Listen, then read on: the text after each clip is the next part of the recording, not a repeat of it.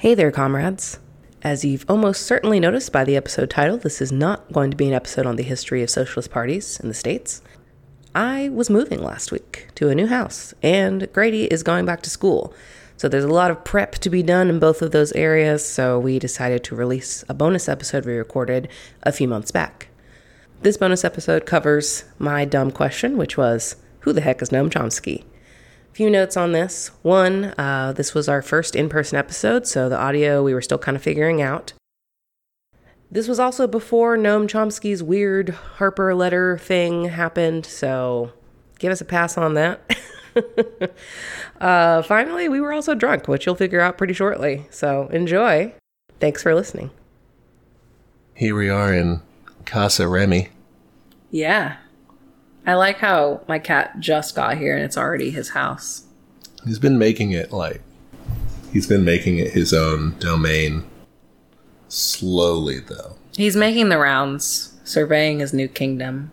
He was he had a very timid start. By which you mean he hid behind the toilet for like 2 hours. We've all been there, man. We've all hid behind a toilet for an unspecified amount of time. Yeah, man. So yeah, I've joined your quarantine bubble. Thanks for having me. Yeah. Good to be in person. Yeah, it's weird. I'm gonna have to pay attention when you talk now. Can't just be like looking over here and yeah. looking something up, typing, watching Kyle do a WoW raid. God. Listening to all the furious clacks he makes. It's important, man. You gotta, your procs are going off and, someone drew aggro when they shouldn't. God, so I already told you this, but I'm going to retell this story for dear, dear listeners. So my husband is out of town. He's camping with our fellow quarantine bubble, by the way. So it's not like we broke rules. We're not bad. We're not bad people. And they're like in the middle of nowhere. So it's fine. I don't have to justify myself to you. But yeah, he's camping, and while he was gone, he's like, listen, I need you to do something for me while I'm gone. I was like, okay. He's like, you gotta go in my World of Warcraft account and get this item. I've been like waiting for it for months, and like, it's really important. So is he trading with somebody to get this, or is it just dropping at that time, or what's the deal? I thought it was a trade at first, but then he walked me through it, and it had like 20 fucking steps, and I was just like, I was pre-mad. I was like, I can already tell I'm gonna hate doing this. I think it's like it only drops like once every 3 months or something. Oh. Yeah, it's insane. WoW was like Animal Crossing before Animal Crossing was like, I guess it's current incarnation. Animal Crossing is actually, fairly old and storied. Yeah. But yeah, the real time events or whatever. In that sense, it's obviously way different besides that. I haven't killed anyone in Animal Crossing yet. No kills so far. Especially now that my island is only full of cuties. Your island is so good. Thank you. So we finally got a chance we've seen each other's islands in their baby forms. Yeah, like the week it came out, I think, we visited. Since then, this is our first check-in to each other's islands. And one of us, our type A here, has really set forth, she's really come close to, the communist, fully automated luxury gay space Animal Crossing. Yeah. And I'm still very anarcho-primitivist with mine. I'm still very... I like it. It's charming. Yeah, it's rustic. That's a nice way to put it. Rustic, deconstructed, all those fake Food Network judge phrases. Yeah, it's homey. Homey, yeah. That was fun. I like your villagers. I like your cute pig villager. She was cute. Oh, Lucy. Lucy's great. She's very cute. Yeah, do you want to do some late night communist learning? Yeah. Full disclosure, this is a drunk one. Hey, yeah. I don't know if you can tell already. If you couldn't tell already, we don't strictly adhere to all the lines of what the Soviet Union did. We don't even think that's very useful for leftists to do. And so definitely we don't agree with their kind of anti-alcohol. Did they not like booze? The official Communist Party line was to try to reduce... from their perspective, reduce alcohol abuse because it was a major problem in Russia. And so they were trying to advocate against that. Okay. Most of them were pretty strict in how they tried to apply that. And they got all teetotaler. Yeah, just basically don't do it. It's bad. But we don't do that. No, we don't.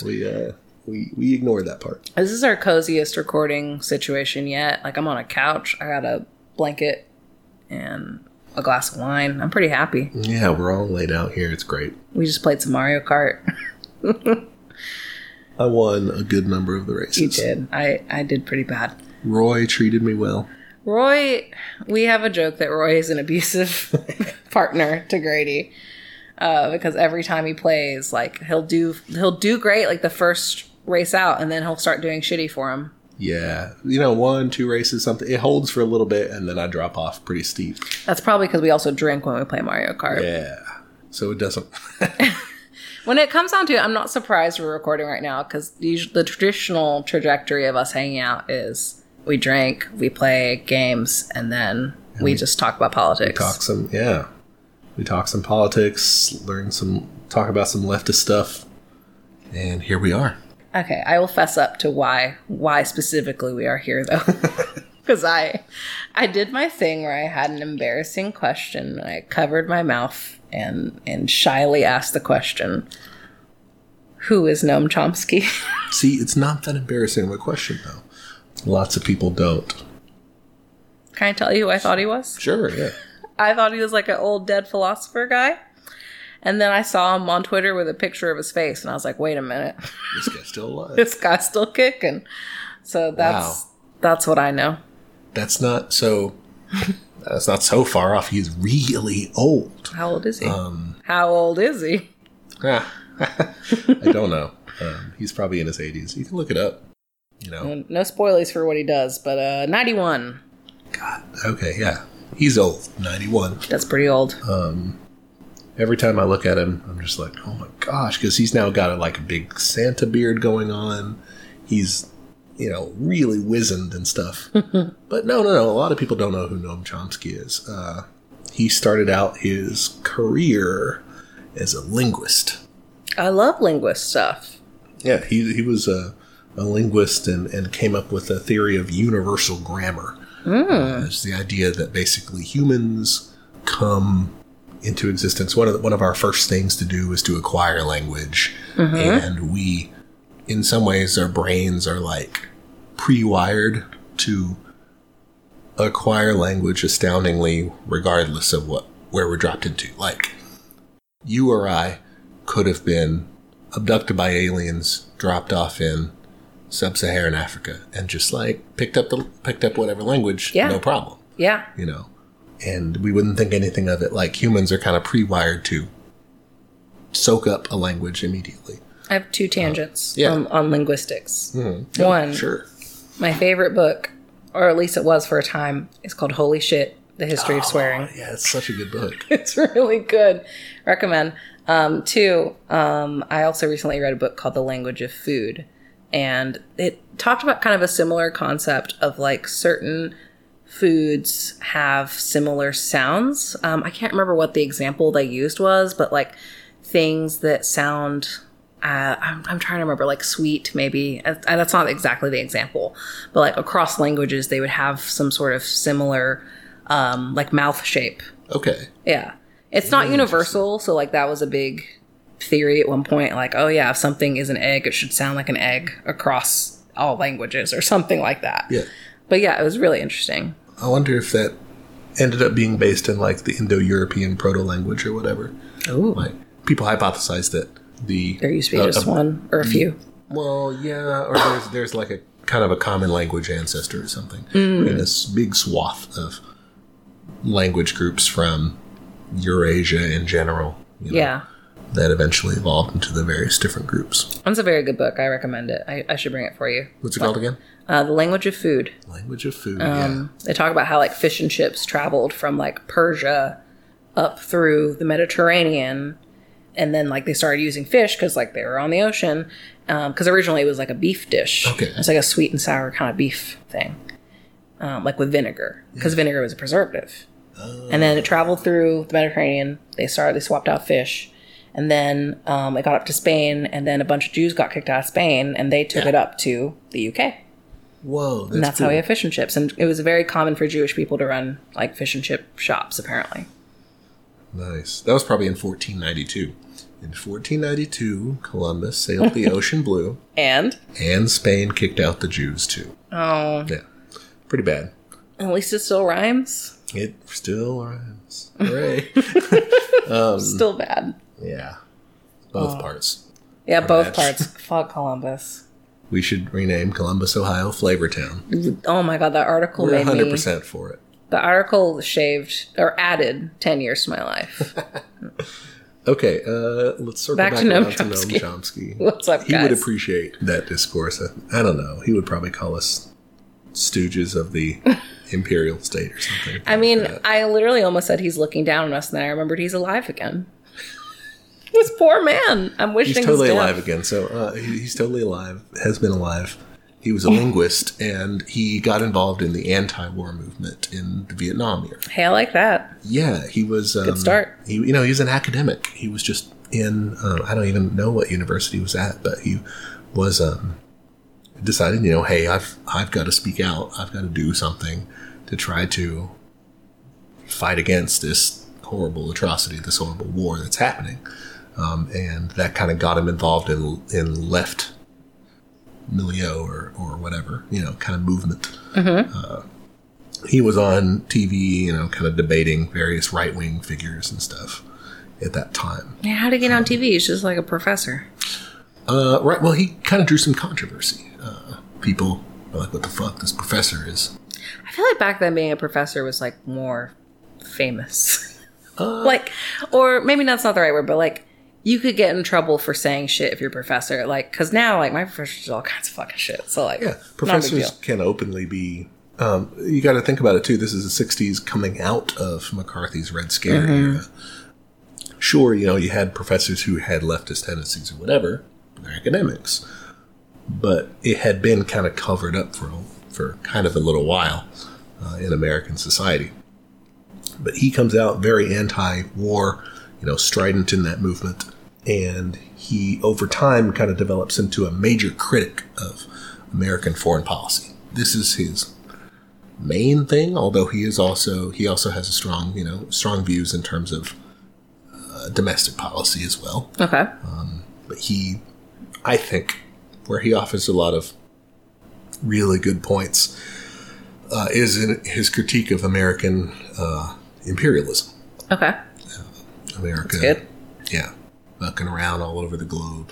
And he drew attention to that. In the 70s and I guess maybe the 80s too. Yeah, in the 80s too. Late 70s, 80s. East Timor.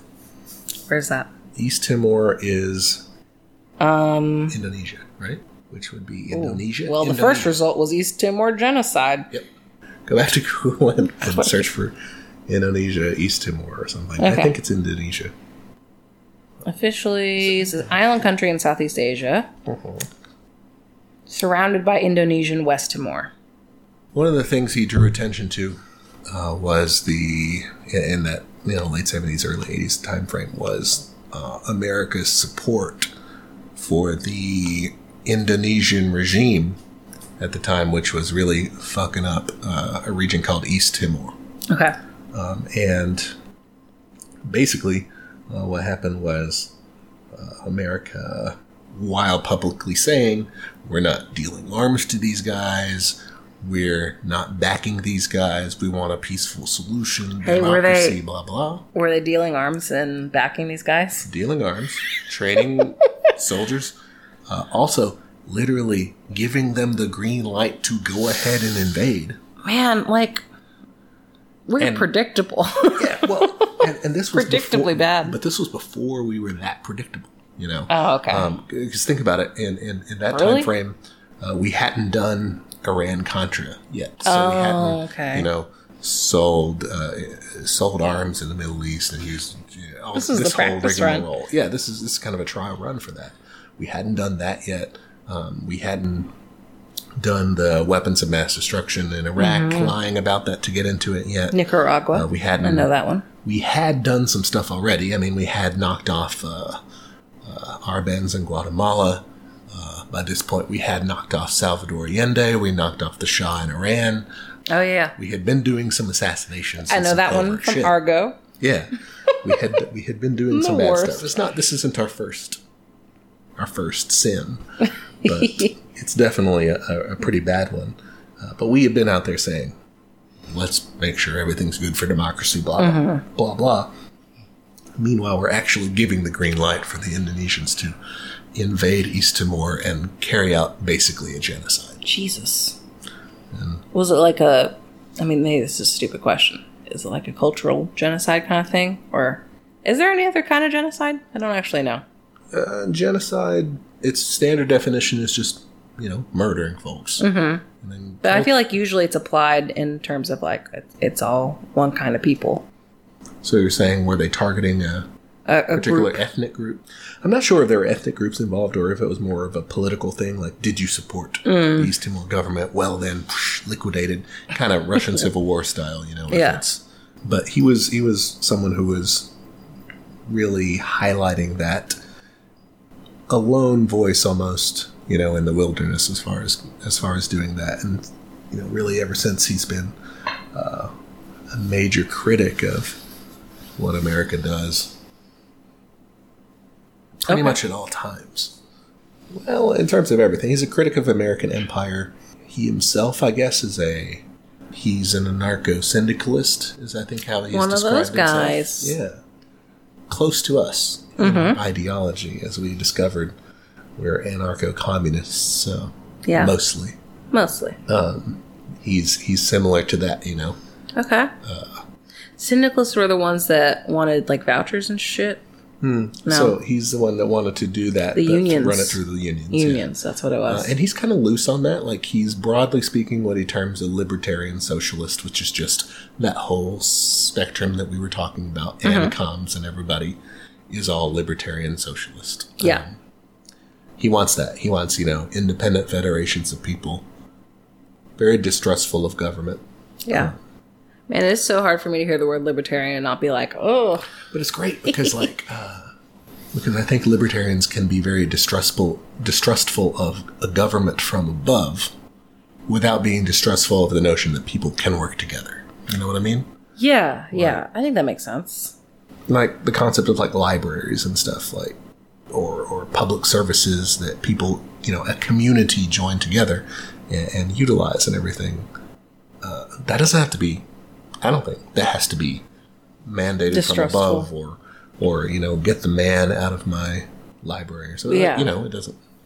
Why can't you have communal things like that? Mm-hmm.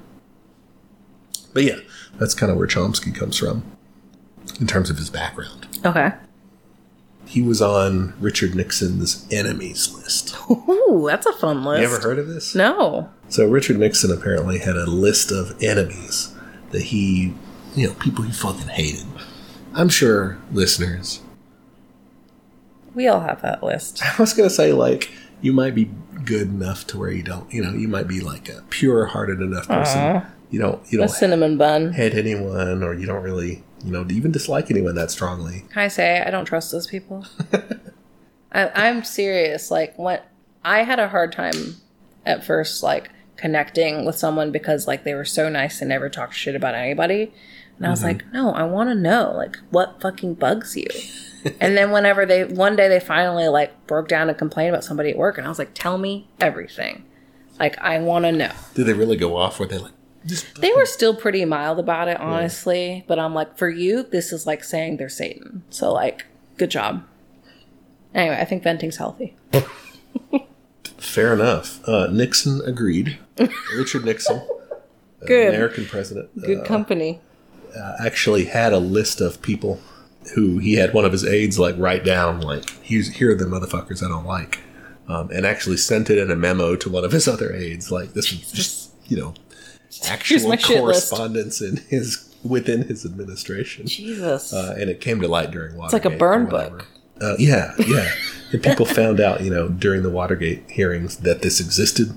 And one of the journalist who broke the story, who found out that this list was, he was on it. Oh no. That's like some like middle school like sitcom drama. Yeah, Daniel Shore. Poor Daniel. He's breaking the story. He's like, Daniel Shore, like me. Oh man. Nixon would sometimes he would target people and like, try to get dirt on them and try to, whatever. Mm-hmm. Anyway, Chomsky was on this list of enemies. I've also heard of Chomsky in reference to his work on talking about media. Yeah, I heard that I can't remember the name of that book. Manufacturing Consent. That's what it is. Yeah. There's also an incredible documentary based on the book. It's kind of 90s-ish. I love that. So it's cool in that sense, yeah. It does interviews with him, other people. It's a really good look at the media. I've read the book, but kind of long ago, so I don't recall off the top of my head too much about it, other than his main thesis of that American media is very bought into, is very, like, it's corporate. Mm-hmm. It serves a purpose, and its purpose is not just to inform its readers about facts in an unbiased way. Its purpose is not to make sure that America has a functioning democracy with well-informed voters. Its function is to serve the interest of the people who hold stock in it, the people who fund it. Yeah, I had heard about it in like more of a pop culture sense too. Like he referenced, like how popular television shows were kind of seeding imperialism, basically. Say more about that. What do you mean? Okay, so God, I hate that I reference the same like 5 things every episode. This is from the West Wing thing. You've got a thing, so yeah. I'm on a kick. Okay, maybe Senpai will notice me if I keep referencing them. But yeah, no, they were talking. I mean, this was from one of their episodes where I'm like going through the back catalog. Mm-hmm. But they mentioned Manufacturing Consent in the documentary, and they said like it talks about how like the Brady Bunch was using its platform to like be pro like war and stuff like that, like basically setting up these characters that you like that also like bad things. Dang, the Brady Bunch was, I mean, I don't know, pro-imperialist. Again, this is secondhand. So your likable characters are, I think that was something with, what was that show? All in the Family or something. Where Archie Bunker, he's like the crotchety old dad. Yeah. But the thing was, the writers were like trying to say, look at this boorish guy. He has all these retrograde views about race and whatever. What an idiot. But people, nowadays, and just, anyone who kind of, a lot of people who appreciate that show from back in the day, liked it, identified with him, even though the writers were trying to like say, yeah, look at this dummy. Look at this doofus. Yeah. They're like, yeah, wasn't it better when Americans, men were men and, I feel like that's common in a lot of media, like the whole anti-hero trope. Like, how many fucking dumbass dudes think that Walter White is the end hero of Breaking Bad? Walter White, good guy. Tony Soprano, I want to be like him. Yeah. It's like, no, that's psychopathic. Yeah, for sure. I mean, I guess that speaks to maybe Americans' feeling of alienation, just latching on to somebody who also fights not against the system, but like feels aggrieved by the system, even though maybe the system is actually working for them. Yeah. Oh, there's another point I wanted to make about Manufacturing Consent. Yeah. Oh, yeah. Where can people stream that? Oh, yeah. It's on YouTube, man. All of it? Check it out. Manufacturing Consent. Hell all yeah. 2 hours, 40 minutes. Yeah. Mm-hmm. Hell yeah. So, yeah, check that on YouTube for sure. He breaks down kind of one of the interesting things I thought from the documentary was his meticulous, I don't know how this guy had that much time on his hands, but his meticulous breakdown of the New York Times coverage of the Indonesian occupation of East Timor, what we were talking about before. Yeah. But he was analyzing like how they referred to various things, whether it was, terrorist group violence, whatever, or like, state police actions or, terminology in terms of, like we mentioned this in the police episode with passive voice and things, and kind of trying to excuse what different groups were doing and make other groups sound like they were terrible. Yeah. I mean, that stuff matters. And I think that's what frustrates me when people say things like, oh, like representation shouldn't matter that much, or like basically dismissing a lot of media in terms of like what kind of impact does it actually have. And it's like, it's a lot, man. And like,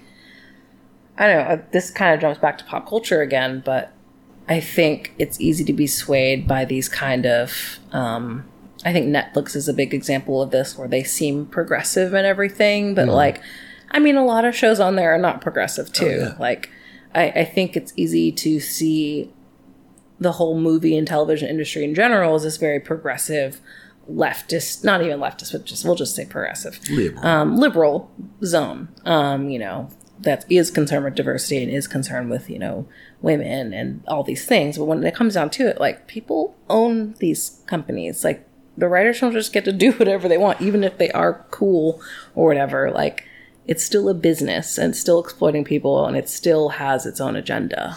And it typically doesn't, in my opinion, seem to go too far afield. You know, they might be like, oh, we do need some more representation. You know, oh, people do need to be more woke. They do need to do, they do need to do some things. But it seems like it's like they do need to do these things within capitalism. Exactly. Yeah. We need to have more female person of color CEOs. You know. Yeah. We need to have more prison guards. Yeah, we need to have more trans drone pilots. You know, like. More people who get blown up in Arabic countries need to be from someone non-binary. I don't know. Yeah, it's bad, man. I mean, here's the thing. I mean, like, I do think representation matters. Like, I am a firm believer of that. But yeah, I also believe in like dismantling capitalism. I think it does. I think you can do both at the same time. You should be doing both at the same time, because if you're not, if you're saying, oh, we just need to get the right people in the right places. Okay, why are you putting that all on those people who are getting put there? Like, if you want to, let's say, okay, you think that, you know, the army or the military carries out, like, you know, bad missions overseas. They're just like carrying out. They're not the ones ordering the missions to happen. Yeah, you know, yeah. And so like having women in high positions, cool. Okay, doesn't change anything. You know, the police, like, okay, well, let's say you have more black police officers. They can kind of change things in terms of operating on the ground, but their mission remains the same. Yeah. You know? Yeah. Like, that part doesn't change. Yeah. And I think pop culture wise, it's a little different. I feel like you can get some things like under the radar. Like, I think I talked about this already, but like Avatar has a very anti-imperialist message. A lot of kids shows now do too. Like She-Ra, I just finished that and I was weeping because it was so good and so gay. But it also has a very anti-colonialist message, and like a lot of shows have this, and I think they can get away with it because they're like a children's show. Same with Steven Universe, actually. And I think they can kind of push that envelope a little more and be like, kind of teaching kids that like, hey, like, you don't have to listen to authority all the time, and people are less likely to take it seriously because it's a kid's show. I love that. Yeah, I like it though, and all those shows have great representation. Avatar a little. I mean, no. I mean, it does too. Not as much queer stuff, but. Sure. That's good. Gives you hope. Yeah. Like, I do take comfort whenever I, you know, because whenever I teach, you know, American history, one of my big bad guys to start out the year is Christopher Columbus, because fuck that guy, you know? Fuck him. And so I take pains to be like, look, listen, this guy showed up, and the first thing he thinks about is how, you know, how easily he could enslave everybody. And then he sets about, you know, instituting a reign of terror that would make, you know, Robespierre blush. And Stalin be like, wow, comrade, are you serious? Take it easy. You know? Yeah. I mean, it's complete bloodlust. And there's really not a lot of, like, the kids saying, oh, come on, Christopher Columbus, good guy, you know? Everybody's just like, damn, this guy sounds like an asshole. Yeah. Are they surprised? Somewhat. Like, they're like, when it gets to gruesome, the gruesome, whoa, you know, okay. Yeah, yeah. You know? But in general, they get the notion, or they kind of feel it already when we get to things about Native Americans being, you know, completely genocided out of their land. Yeah, they're like, they have the groundwork laid already. They kind of already sense that. That's good. They kind of already see it happening, and they're like, and to the extent that they do or they don't, they still pretty much on its face, or they're just like, that sucks. Yeah. That's not fair. Yeah. Know? And it's clear to them. That's good. Somewhere along the way, they may lose that, and hopefully they don't, but... At least for that moment, they're thinking about it. Yeah. Yeah. I mean, I find myself even surprised still, like, as, like, a fucking 27-year-old living in the world. Like, I watch Latin History for Morons. It's John Leguizamo's stand-up show. Mm-hmm. And it, like, was so intense because he just straight up talks numbers about the genocide of Latin America at one point. And you just realize how many fucking people died and were completely wiped out for resources. And it's just, like... It's very upsetting to me, and especially, like, as a Latinx person, just realizing, like, that was, like, our ancestors, and, like, our bloodline is made up of Spaniards who probably raped our ancestors. Like, definitely, I would go ahead and say, definitely. And, like, that is just so messed up, that, like, an entire empire, and multiple empires of people were just killed. From our perspective, I guess the culture that we don't call fully our own, maybe, but very much identify with, wasn't, is a blend of, is a direct result of that. Yeah.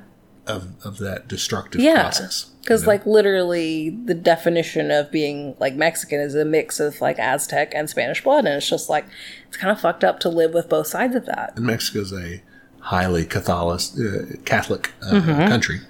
And that Catholicism was put to them at the end of a sword. I mean, I'm writing a book right now, and a lot of this is part of it. So I don't want to give away everything, but yes. But yeah, like a lot of the, the temples, I call them the churches, the cathedrals that they built. You just forgot the word churches, homie. Cathedrals.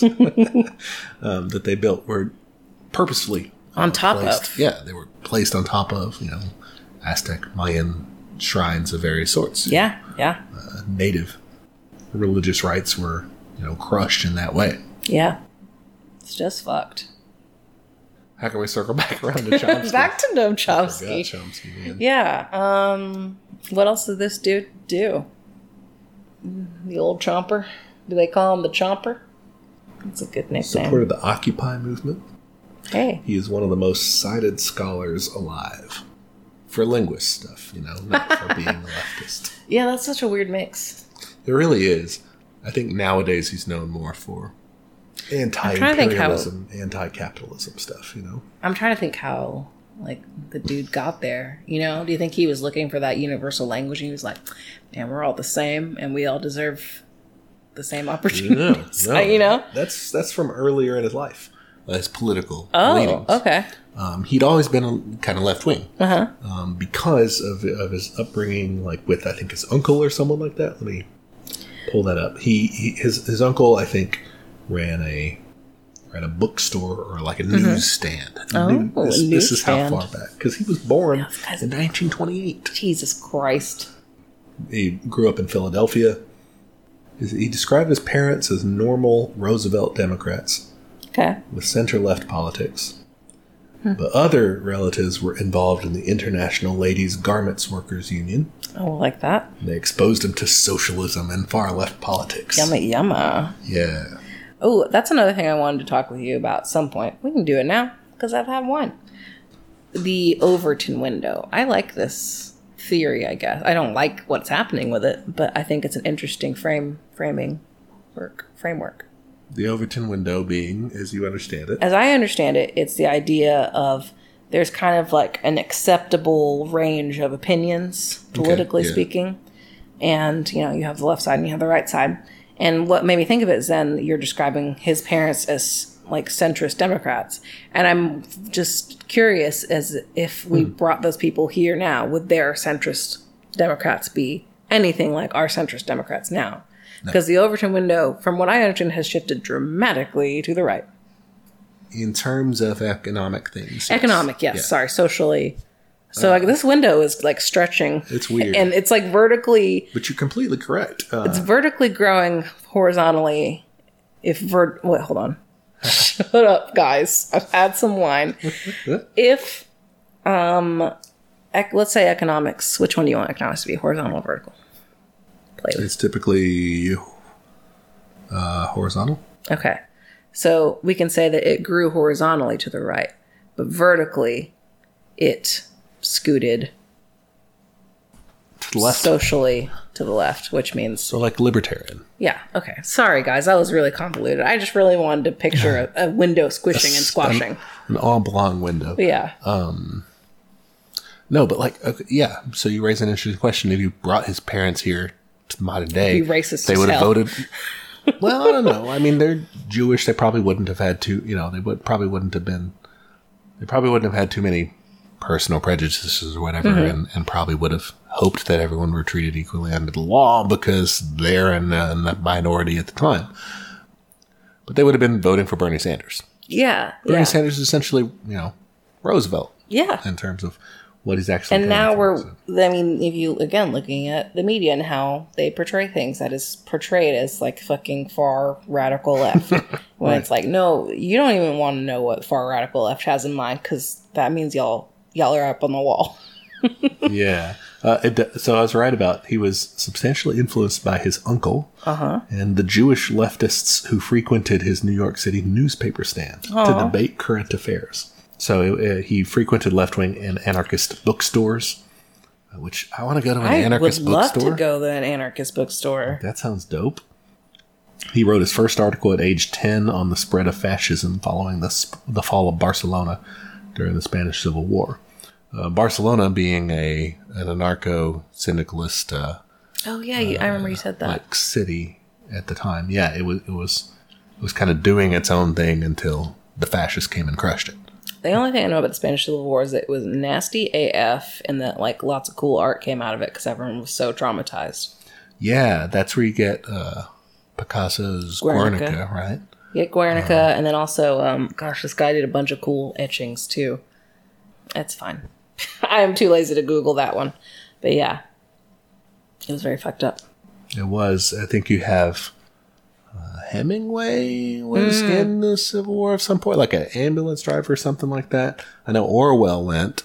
He wrote Homage to Catalonia and stuff like that. Man, why would you go to a Civil War, man? That sounds like the worst time to go somewhere. I mean, I guess But it was what was happening, especially if you were interested in anti-fascism, Yeah. Well, according to the president, if you were a terrorist, But if you were interested in fighting against fascism at the time, your governments weren't doing anything concrete yet. Yeah. They were still saying, this isn't us, this isn't us. Nationalism. No. Yeah. Unless you were in Germany, unless you were in Spain or Italy, like you didn't have a way to do anything about it. Or if you were, getting invaded somewhere that they were invading. Nuts. This was the only way to do it. I mean, America had a volunteer group of people called the Abraham Lincoln Brigade. What a name. That went. Yeah. It was, sort of informal to start out with, but it was various, leftists pretty much, and or just young men wanted to go fight, but they, went to the Civil War, volunteered for the Republicans, the Spanish Republicans, which are not ours, American Republicans, but fought against fascism there. Damn. Anyway, Chomsky identifying as an anarchist by the age of 12 or 13, like damn. Really that's cool. I was not that cool at that age. Dude, all your birthday... I'm putting you on blast. All your birthday lists were like, I want $1 million. Yep. Mm-hmm. Like, you just wanted money. Super materialist, man. I still am. I am Stuff is fun. I like it. I like stuff. Same. I want to abolish stuff, but I like it. I don't want to abolish it. I want everyone to have as much as yeah. I think we can do that, man. There's enough fucking money. There's enough resources. It's just some assholes at the top, man. I mean, there's not like enough. Okay, we all gotta take a step down because like fucking climate change, guys. But once we figure that out, we'll be fine. Yeah, I mean, we probably will. This is the wine soothing me to sleep. Like, I'm fine. Don't worry about it. Yeah, it's okay. Just put it away. What other questions do you have about Chomsky? I literally didn't know who he was as a thing. So you probably tell me any fact and I'd be like, cool. Did you know Chomsky is 1/64th giraffe? That's not true. Couldn't tell me that. I haven't finished this class yet. Try it again later. Yeah, I guess I just want to know what like his big theses. Ew. Theses is multiple. Thesis is just one. Well, I was trying to say theses multiple, but it sounds too much like shit. I want to know what are his big ideas? What's the big shit about Chomsky? What's the big shit about Chomsky? That's the name of the episode. The big shit about Chomsky. I mean, he's a left-wing, libertarian socialist academic, really. Yeah. He doesn't. But that's interesting to me that he's, again, like, he's an academic, but in a different field. Like, that's funny. Yeah, now he has a lot more, cash. He's got a lot more pull in terms of political things, just because he's spoken on it and researched on it so much in his own. That's cool. But yeah, he's a really good voice, I think, too. So if you're a listener who's more of a hardliner or more sympathetic toward like strict, straight up Marxist-Leninist communism, or more tanky in your affiliations, you might see Chomsky as more of a softie, more of a sock den. Would you consider him that? You would consider him that because he's less authoritarian. I mean, he's in that bracket that doesn't. He would be someone who's like, no, I don't want a vanguard party. I don't want to. I don't like authority, basically. Yeah, that makes sense. So but he's not like a reformist kind of guy. I don't think he is, and he was very critical. It was a weird what he was doing, but he was critical of people who were saying, Bernie Sanders, so far left, blah blah blah, and he was like, this guy's Roosevelt. This guy, that's all he's doing. It's just the New Deal. He was actually saying, Sanders would be better off if he would just tell people, I'm gonna, do the New Deal. Yeah, again. Did you like the New Deal? Let's do that again. Yeah, he was saying like he doesn't need to be going out there saying I'm socialist, I'm this, that, because he's not. He's just doing small reforms, Yeah, it's true. Yeah, he probably could have done a lot better, huh? He was critical of him in that sense, but also, obviously supportive of him because he did, he does like the direction that would be going. Another thing I really liked, there's a video of an interview that Chomsky does. I don't remember the year, I think, because it's in the late 90s sometime maybe, or early 2000s. I don't remember if he talks about about George W. Bush in it too. But he apparently made the claim at some point in his career that every president in the post-war period, meaning post-World War II, could and should be indicted for war crimes. Honestly, yes. And his interviewers was like, okay, what the fuck? Like, what do you mean? Like, come on, they're American presidents. What are you talking about, Yeah. And he was like, well, I mean, come on, it's pretty obvious. So he had him walk through all the presidents. Oh, and my just God. Say so he's like, okay, so like, what bad stuff did Eisenhower do? He's like, okay, well, easy. Eisenhower did, blah, blah, blah. He just pulled out receipts. Yeah, because, and so what can you say? Well, Eisenhower is president when we order knocking off the Shah in Iran, when we order the assassination of Jacobo Arbenz in Guatemala. I mean, he did have a body count, and he did. It's like, okay, fine. What about John F. Kennedy? It's like, oh, Kennedy, easy, babe, Higgs, and then he goes on. That's fantastic. And he just walks him down. I think when he gets to Nixon, he's like, well, we don't really even have to spend time with Nixon. I mean, everyone knows Nixon. Yeah. That's fantastic. Puts him on blast. Yeah. All of them. I think he goes through Clinton, I know. I don't remember if he also talked shit about George W. Bush or not. I don't know if that had happened yet. But I agree. It's when you criticize Obama and say, oh, he did all these drone strikes and stuff, people say, well, by that standard, every American president does war crimes. That's bad. Like, maybe we shouldn't have an American president then. Yeah, obviously there's something fucking wrong if every American president ends up a war criminal by taking the office. Yeah, maybe that's not a good sign. Just because everyone's doing, it's the fucking classic don't jump off a cliff thing. You can't just... Yeah. It doesn't make it okay. Ugh. But no, one thing that I saw in the news recently, apparently, was that Chomsky apparently said that Trump is the worst criminal in history, undeniably. Just criminal, period? Just criminal. Like, I don't know if he means... Like, as a president or just as a person? Well, no, what I mean is I don't know if he means worst in terms of offenses or worst in terms at of being bad at it. Yeah. I like that. I'm picturing, like, he's got his little... Oh, this is in Jack. What do you call it when a robber has, like, a ski mask? It's not a ski mask, though. It's just, I'm picturing the Hamburglar right now. Oh, the reverse ski mask. Where it's just like a mask, and it's just like a bandana, basically, with eyes cut out. I don't know what you call that. It's called the Hamburglar. It's called the Hamburglar. Oh, yeah, I'm picturing Trump in one of those, just, like, badly trying to do crimes. I saw this tweet the other day, and I saved it for later because I wanted to come back to it. For the record, the person who told me that I needed to read Marx to keep reading Marx and to not read Marx through lenses that presupposed that what I would find there conformed with what I'd been told about Marx was my dissertation advisor, and her name was Angela Davis. This is from @TouchFaith on Twitter. Yeah, so like, I think a lot of, there's been some kind of weird pushback in the leftist space right now, which I understand, like we should definitely be amplifying Black voices and Black women voices, but I think there's some kind of a reaction of like, okay, well, let's throw out all the white guy voices too. And I'm like, I mean, I get it. I fucking hate white people too. I'm right there with you. But also, like, Marx is still valuable, and like, it's still a valuable framework. And I've seen a lot of Angela Davis versus Noam Chomsky discourse too. And I'm just like, why can't por qué no las dos? Yeah.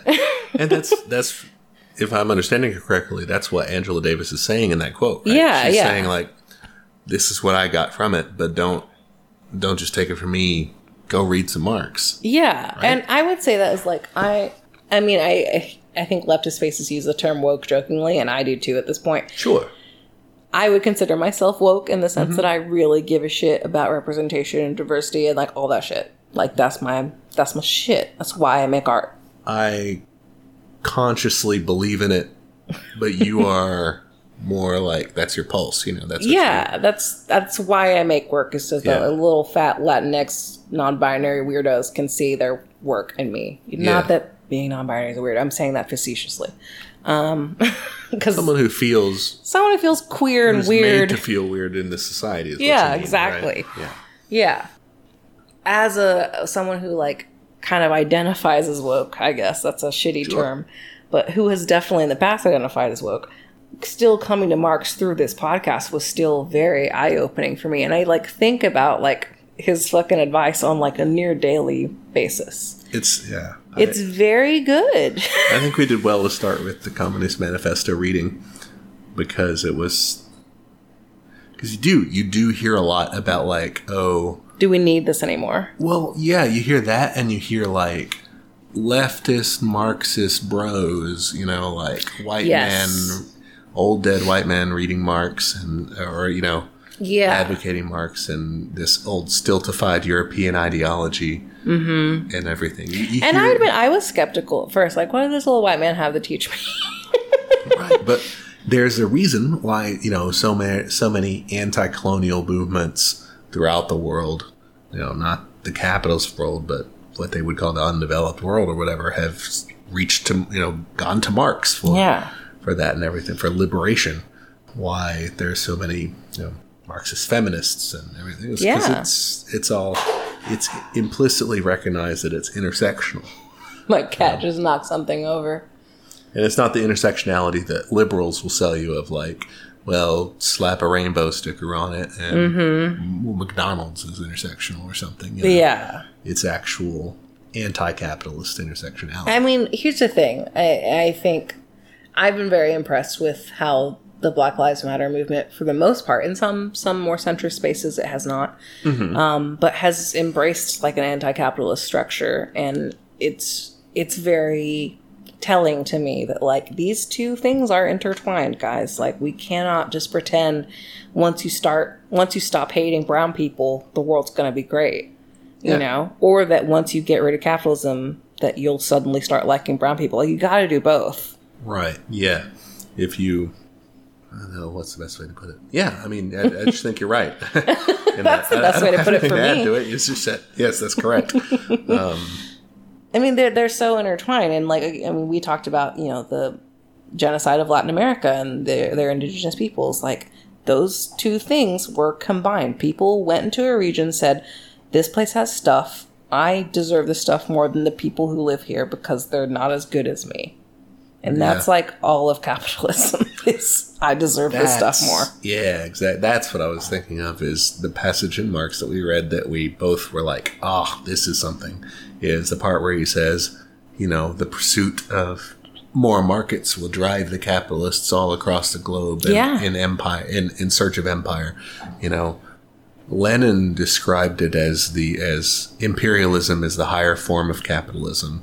That basically capitalism, kind of grows into an imperialism that seeks to, stomp down some people, extract from them natural resources. It's basically taking, Marx's model of the capitalist bourgeois class oppressing the proletariat and globalizing it, right? And saying you have capital in the imperial homeland, and it stomps on and oppresses and extracts from the proletariat of the world. Mm-hmm. I mean, if you think about it now, we definitely have this, Yeah. American workers are oppressed by, American capitalists, but we're also beneficiaries in, way less ways than the capitalist classes, but still beneficiaries of a global capitalism. Yeah, how we get our cheap-ass phones and clothes. Like, yeah. Like, that's all, that's intertwined. And racism is a big, we're not talking personal bigotry, but like racism as a system is. That's the thing too. Yeah. Systemic racism is so completely different from personal racism. We've talked about this before too. It's just like, it's not just about being like, you're different. Like, I don't aesthetically don't like your coloring. I don't coloring. care if you were, black, brown, yellow, purple, or polka dot. Oh God. Which is a fine expression to use if you want to use it, but it doesn't convey what most people are talking about when they talk about actual racism happening. Yeah. Racism doesn't refer, and listeners, you might know this, that, it doesn't refer to just like your personal feelings or the personal feelings of anybody else. Is society rendering just and fair outcomes to people regardless of their race? Yeah. And it's usually not. I have two things. Yeah. So I'm going to list them so we don't forget, because I've had one. One is the difference between equality and equity. And the other one is, but going back to imperialism, I want to talk about British imperialism for a second. All right. Which one do you want first? Let's go with the equity thing, because we're on that. Sure, we just mentioned it. Okay. You mentioned, yeah. Yeah. Okay, so this is one of my big pet peeves with the idea of equality, is people are like, well, if it's really equal, let's just take out affirmative action and that kind of thing. Yeah. So I read a lot of advice columns. It's my favorite thing. I'm sorry. I love them. Oh my gosh. Slate they had theirs behind a paywall for like a week, and I was so sad. Oh my God. Ooh. They took it back out, and I love hearing about other people's messy drama. And you start to notice patterns in there, and a big one is the idea of fair relationships. Okay. People will go into, especially like I read parenting ones too, even though I'm not a parent, but they'll be like, well, we're about to have a baby and I want to make sure that we're splitting the work equally, that like, should we just do daycare? Or should we do this? Like, they're just, this applies to other things too. This is also, I read a sex advice column, and they do a similar thing where it's like, do I need to reciprocate if this happens, and blah, blah, blah. And across the board, these columnists are like, no, equality is not the same thing as equity. If you do this for me, that does not mean I have to do an equal and opposite reaction for me. It means like, do both people in the situation feel like they're being treated fairly and that like they're cool with this, basically? Like, it's not like I'm going to set a timer for like, I handed you the baby, go. I'm going to go chill. Yeah. Like, that would be insane. But if it just makes more sense, like, okay, yeah, I have a more flexible work schedule, so yeah, I'm going to have the baby a little more. Like, that's what you got to do. Yeah. You know what I mean? And like, I feel like people get so hung up in like literal equality that they don't think about equity. They want to make sure they don't get ripped off. But yeah, I think that people get hung up in that with equality versus equity in terms of... Yeah, they're like, oh, if we're all... Right. And another thing is that when people say, oh, if we're all equal, let's take race off of like job applications and stuff. I'm like, one day maybe, but not right now, because that means only white people are, like they'll find another way to discriminate via like, names, they'll be like, okay, yeah, I'm not going to hire whoever because of this. So like, and they do discriminate. They do that already.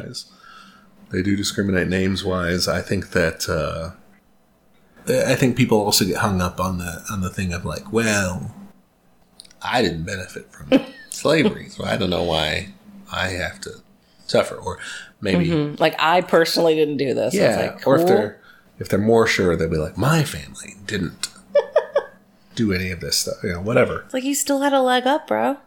You didn't get redlined. The thrust for most people doesn't seem to be take away from the white people give to non-whites. It doesn't seem to. I don't know. The main emphasis isn't really on taking away from people and giving to others. It's just like making sure that people get what they deserve. Like people get. Yeah. You remedies these social ills.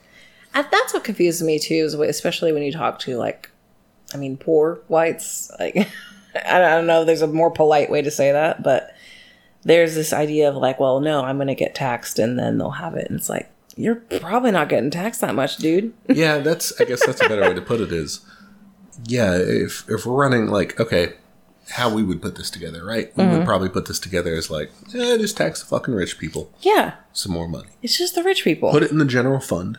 We're not, okay, this is another smart political thing to do if you're trying to advocate this is, don't fall into the neoliberal trap of paying for things as you go. Of saying like, oh, I will raise this percentage tax to make sure that we can do this program. Don't fucking do that. Because what they're trying to get you to do is to create a equality tax, to create an affirmative action tax. Oh. All right? Don't do that. Just raise it like once big time and then pay for everything? Yeah, what I'm saying is, just deal with the tax rate separately.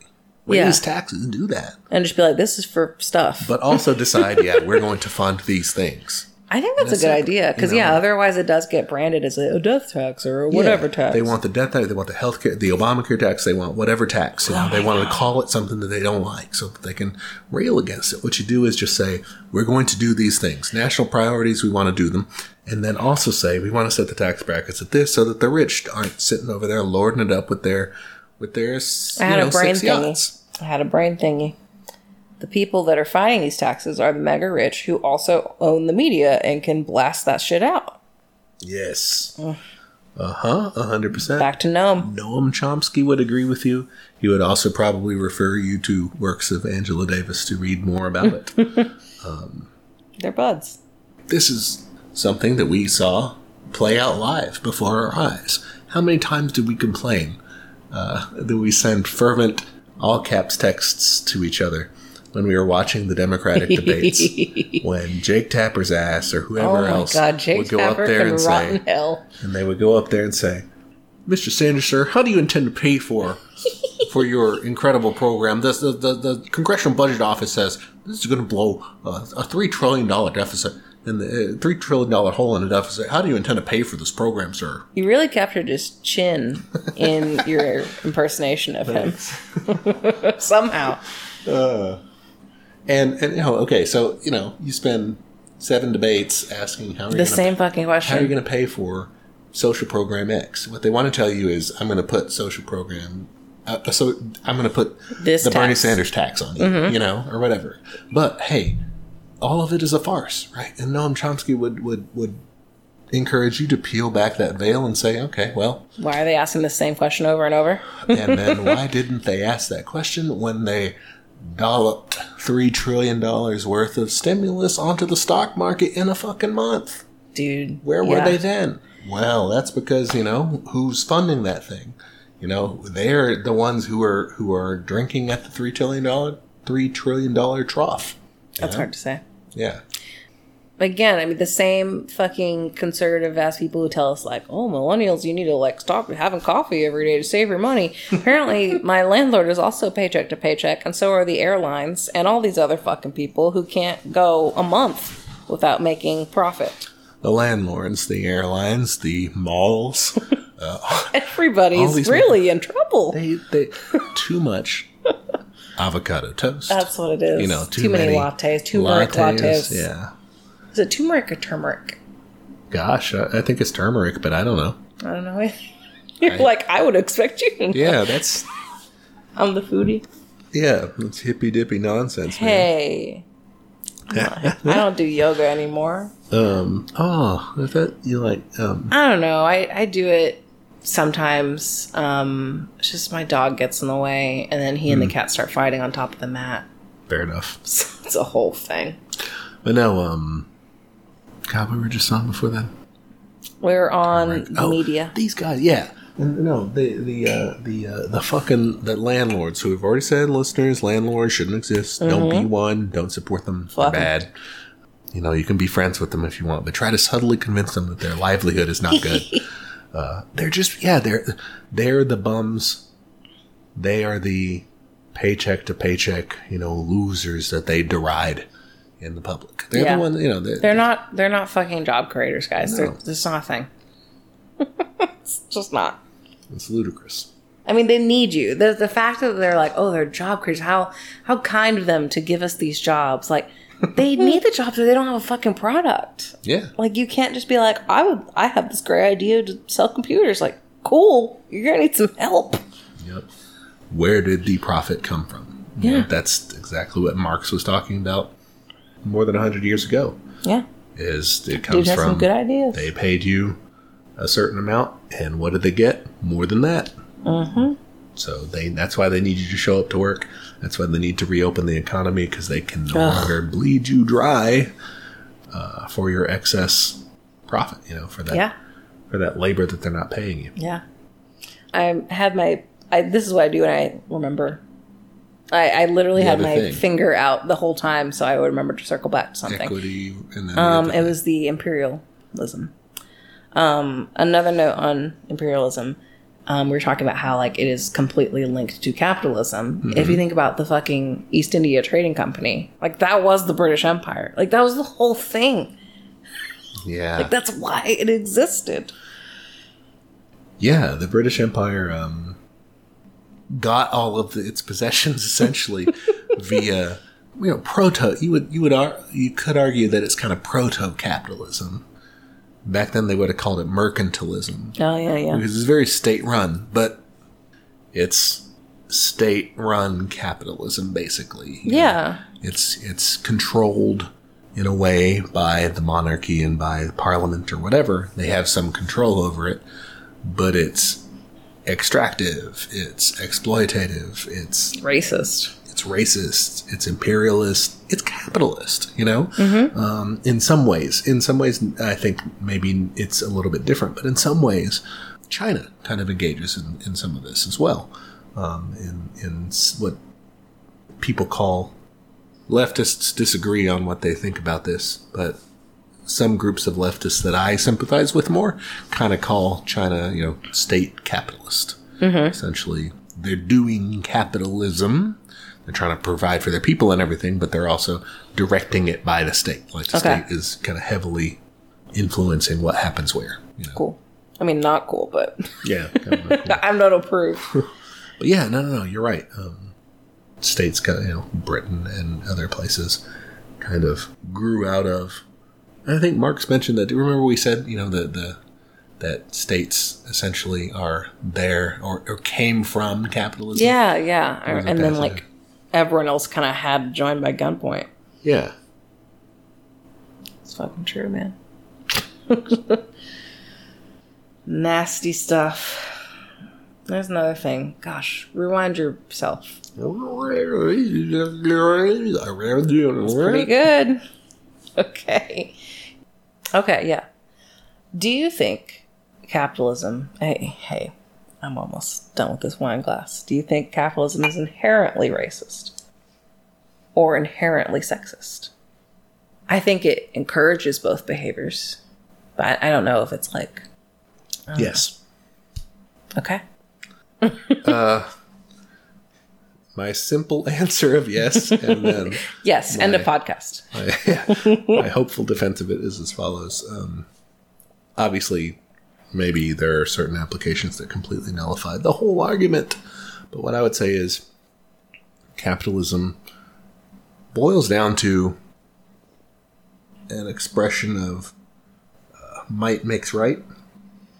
I would agree with that. Like, it's basically like who can squeeze the most work out of somebody else, and let's use whatever we can to make that happen, including racial and gender tensions, you know?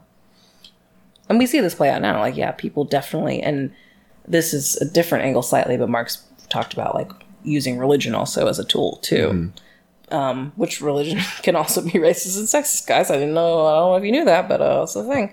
But yeah, it's definitely in their toolkit to use as a reason to exploit people or a reason to encourage people to be exploited. Yeah, for sure. Labels people as exploitable, right? Divides the proletariats to keep it from rising up in a revolutionary capacity. It's also not unique to history. Like, previous stages before that, of course, were sexist and were racist or were discriminatory. But I think that, you know, socialism and then communism are kind of unique in the sense that they are deliberately, historically derived. Like, you know, the proletariat, like, consciously tries to move past that, I guess. So it's a little different. But I think, yeah, capitalism, since it relies on that, I think it relies on division when it comes down to it. Yeah. Say more about that. Yeah. So, like, I think if you think about, I mean, the opposite of that, which is a union, where you are fighting for other people who, like, are different than you and everything, but, like, you are still doing the same work. You're still working together in this. And I think capitalism encourages people to be out for themselves, which means it encourages... Atomization, yeah. Exactly, atomization. That's a great term. It encourages this, like, kind of cult of the individual, like you... The rugged one person individualism. Like, you are the one, you know, you as the consumer, you as the worker, you as the potential millionaire. You potential homeowner, any of it. Yeah, you are the, you know, you're the sole focus. And you shouldn't think, you not only shouldn't think of the concerns of others necessarily, but you should kind of be scared of the other, right? Everyone else is potentially dangerous. You know, that's why the news is so scary. So yeah, 6 people were murdered in the nearby town. Whoa, you know, like, or whatever. You want to keep people scared of other people, suspicious of other people, and kind of unquestioning about the rest of it. I mean, I think it's also the allure of convenience. Like, I mean, I kind of, like, briefly, almost brushingly passed this earlier was, you know, where do we get our phones and our clothes from? Like, it's from, like, people who were basically enslaved, and mostly brown people and really destitute areas. And we're encouraged not to think about that. And just to think about, look how nice this new phone is. And I think ethical consumption is a whole nother episode that I'd like to get into at some point, because I struggle with it, especially like when it gets into like ecologically. And sure, yeah, we'll call that the I can't episode, because we can't have ethical consumption. Yeah, and it's something I struggle with every day. Like, it's like, man, like, is me not buying something really going to fucking bring down the system? Like, I don't want to be like defeatist about it, but it's also like, should I try to do this small good thing and support a smaller business? But it's just, it's a whole, again, future episode. Adding it to the doc. But yeah, no, I think capitalism and imperialism, like you said, atomizes people, tries to get you to only think about yourself, tries to make you not think about the exploitation that goes on. And humans are very good at, that's not great to do, but we are great at doing it. We are successful at doing it, is forming in groups and out groups. Yep. And it's like the first thing your brain does, basically. Like, by 3 months. Who are we? Who are they? Tell who's in your group. Survival mechanism. And I think the capitalism inherently plays on that. It is, you know, nationalist in that sense. It is divisive in that sense, like you said. Yeah. And that necessarily makes it pit people against each other. I think another thing, and I want to be careful about how I phrase this, so like caveats to follow, don't cancel me, is I think capitalism also thrives on like gender essentialism in some ways, of being like, well, you know, you are more suited for this kind of work and stuff like that, because it again, it divides people, but also it just kind of, I guess what I'm trying to say is that, like, I think they go hand in hand. I'm trying to say this in like a not shitty way. I don't believe in gender essentialism. Gender is extremely complicated, like both biologically and like psychologically. Like it's a whole thing, guys. It's way more complicated than what fucking chromosomes you have. But I think capitalism benefits from trying to reduce it, because then it goes, okay, this group is stronger than this group because I said so, so let's exploit this group. And so I think it has the potential to use those divisions of gender in terms of who can produce more work. So, like, think if capitalism posits that, you know, women are weaker than men, they can afford to pay women less. Because it decides that. Yeah. And if you think about things like phrenology and, you know, that whole, you know, eugenics, they try to use fake science to suppose that these humans are less good than other humans, and that way we can exploit their labor, and it's fine to do. Both of those examples would be kind of historical, though. Like they're kind of, most people would accept those as kind of old-fashioned. Oh, for sure. Right? But you're saying that that's maybe where it stems from and still carries that weight today? I don't know how much it carries today. I think you definitely still have people who are in a more traditional mindset. Probably not with race, hopefully. Jesus, please no. But with sex, I think people still are, like, obsessed with biological sex and gender and, like, what that means and what it means you should do. Okay. Gender roles are a little more varied now, but I think there's such a big pushback to people who are outside the binary or trans folks. I think because people are fucking small-minded and scared, but also because it doesn't fit into this narrative of, you know, here's what you're supposed to do. Yeah. You know, it disrupts. I mean, also, you know, you can make the same argument for queer marriages and queer partnerships, and or just not being into marriage, because that disrupts the nuclear family, which is a keystone of capitalism. So, like, I think that's a big reason people are scared of queer folks. Because we can fuck it up. In a good way. I think that's a big reason why people are taught to be scared of them, maybe. Yeah. I mean, I think that's a good point. Yeah, because I don't know, I kind of struggle with this, is how much is conscious and how much is unconscious. Like, I think that a lot of, I'm not a big believer in smoke-filled cabal rooms of capitalists saying, we gotta do something about the queer problem, you know? Like, yeah. But I feel like unconsciously, maybe, I don't know what mechanism drives them to do these well, I think if you look at even, and we're going to get into this in another episode, but, like, if you look at even the recent Supreme Court decision of, like, yeah, you can now sue for discrimination if you are fired for being trans or LGBTQ. If you think about the further implications of that, at the end of the day, people are going to have to pay more money, and I think they don't like that. If you think about, okay, so my example would be, think about a white gay man couple.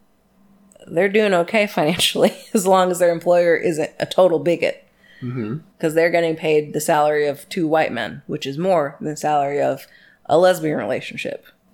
Okay. So if this lesbian relationship, like, if something happens discrimination-wise, you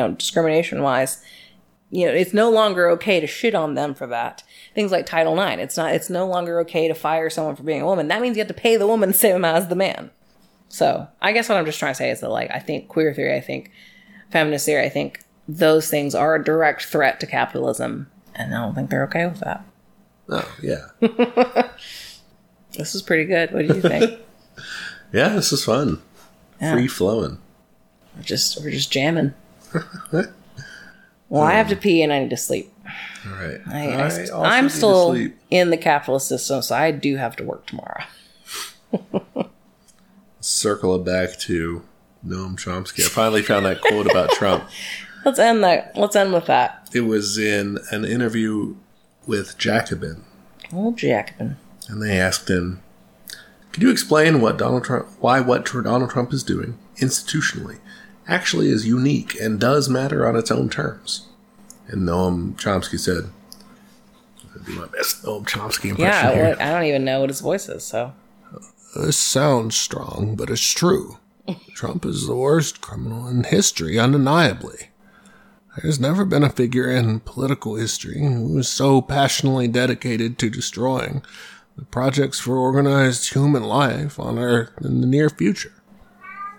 Ooh, one of your cats hated that. Dang, that wasn't a great Chomsky impression, you're right. Anyway, he basically said Trump wants to destroy human life on Earth in the near future. Some super villain shit. Anyway. Great guy, Noam Chomsky. Seems cool.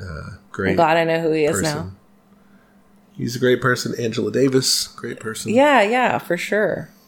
I mean, this is one of my maxims. I feel like I tweet this every other day, which is 2 things can be true at once, you guys. Is a thing. 2 things can be true. Yeah, for sure. Like, you can like 2 things. You can support 2 things. Like, it's going to be okay. And you can idolize neither. Don't do that. Yeah. Don't have heroes. I can be your hero. Like that song.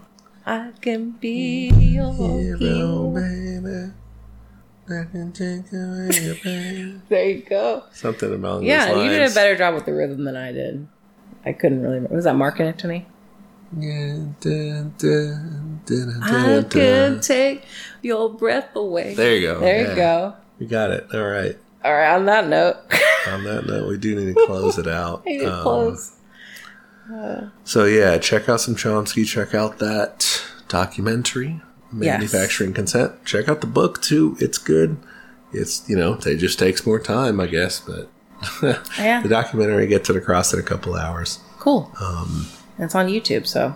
And it's on YouTube. It's for free. Gotta watch some Pantene Pro V ads and then you're in. Yeah. What are your ads? Whoa. Do you ever get Spanish ads? Because I do. No. Kyle started getting them, but I think it's just because he made a roast con pollo the other day. Well, you saw I got, a shampoo ad? Yeah. No, it was a body wash ad. Body wash. Oh, so you're still a young man. I'm a man, yeah. Mayan. I don't know. I really don't pay attention to that. I have no idea. That's good. I think I get Grammarly ads sometimes, Maybe they you're think... You're a professional. Maybe they think I'm not good at spelling. Hey, we notice you suck good at spelling.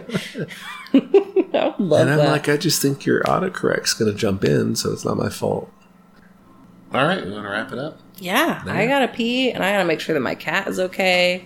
He's very disturbed by this change of environment, so I need to soothe him. Poor kid. All right. Goodbye, everybody. Solidarity forever. Keep it sleazy. All right. I hope y'all enjoyed that. That was kind of different for us. Just popping back in here in the present day to say, make sure to follow us on social media. We are on Instagram at Teach Me Communism, Twitter at Teach Communism, Gmail if you want to send us a question, teachmecommunism@gmail.com. We're also on YouTube if you want to find our episodes there. Use that to listen.